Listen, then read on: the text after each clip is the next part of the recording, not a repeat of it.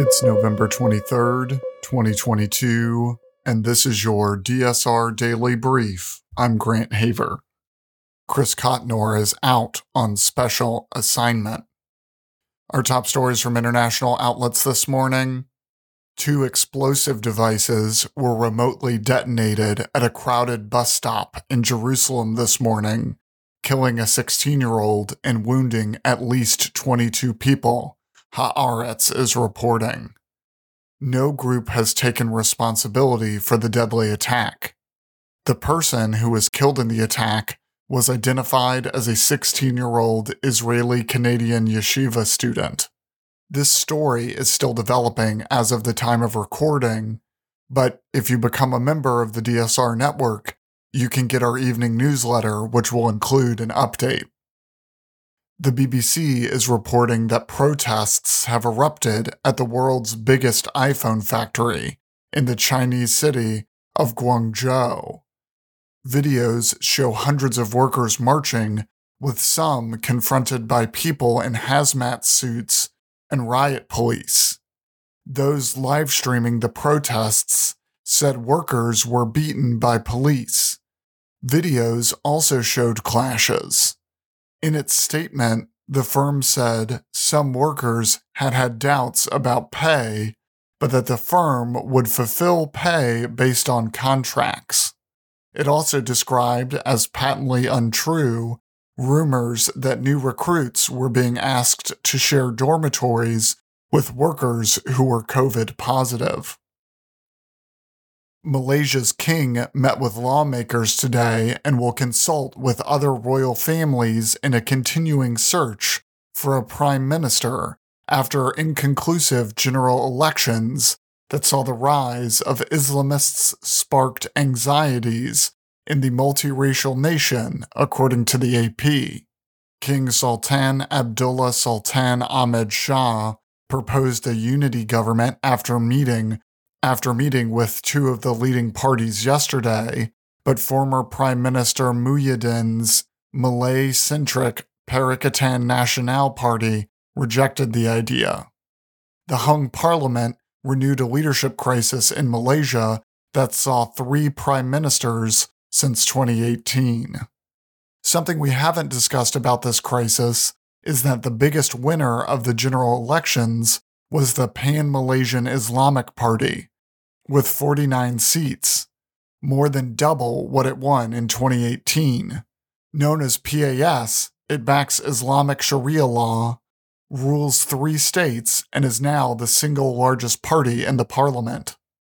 As the contest for the top job drags on, police have tightened security as posts on social media warned of racial troubles if Anwar's multi-ethnic bloc wins.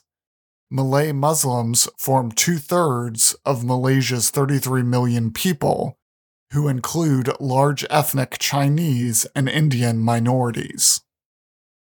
Elsewhere, reporting by Al Jazeera suggests that more passengers would have been saved after the plane crash in Tanzania earlier this month if emergency workers had been better prepared and rescue operations launched more swiftly, a government report concluded. Investigators said the cause of the crash was still under inquiry, but the possibility of wind shear cannot be ruled out. The report issued yesterday is the first of 3 due to be released over the next year. 19 people died when the Precision Air passenger plane carrying 43 people plunged into Lake Victoria on November 6th, prompting a frantic rescue effort by nearby fishermen who were first to arrive and used canoes to pluck people to safety. Most of the victims were in the submerged front of the plane, which had nosedived into the lake. The 2 pilots could not escape the cockpit and were among the dead. Deutsche Welle is reporting that Brazil's outgoing president, Jair Bolsonaro, filed a 33-page formal appeal with the country's election authority, blaming the lost election on software bugs and demanding that votes cast on the majority of the nation's electronic voting machines be annulled. The complaint characterized the bug as irreparable non-compliance due to malfunction and called into question the authenticity of the results. The Liberal Party claimed that 280,000 of the voting machines lacked individual identification numbers and internal logs. However, the complaint did not specify what this meant for the results. The challenge comes 3 weeks after left-wing political heavyweight Luiz Inácio Lula da Silva won the election over Bolsonaro by the narrowest margin seen since Brazil's return to democracy in 1985.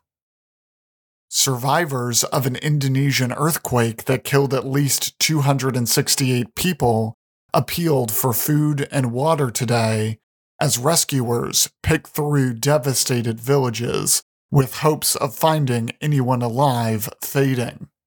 According to the Straits Times, the calls for help came as the authorities warned that debris from landslides caused by the strong quake in West Java needed to be cleared ahead of heavy rains forecast in the coming weeks, threatening a second disaster.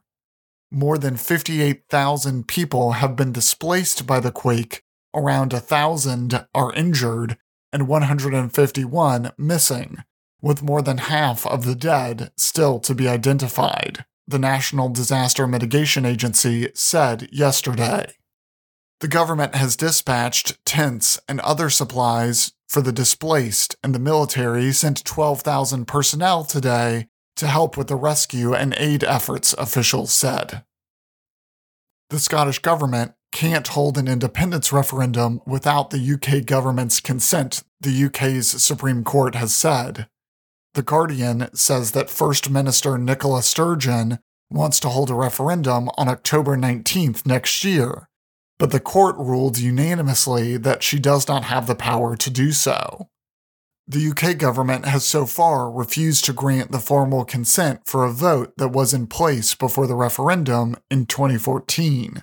Court President Lord Reid said the laws that created the devolved Scottish Parliament in 1999 meant it did not have the power to legislate on areas of the Constitution, including the union between Scotland and England, and he rejected the Scottish government's argument that any referendum would be advisory and would have no legal effort on the union, with people simply being asked to give their opinion on whether or not Scotland should become an independent country. In the absence of an agreement between the two governments, the Scottish Parliament, therefore, does not have the power to legislate for a referendum, he said. In lighter news, The Guardian reports that Saudi Arabia has said today will be a national holiday in celebration of its seismic 2-1 World Cup win over Lionel Messi's Argentina.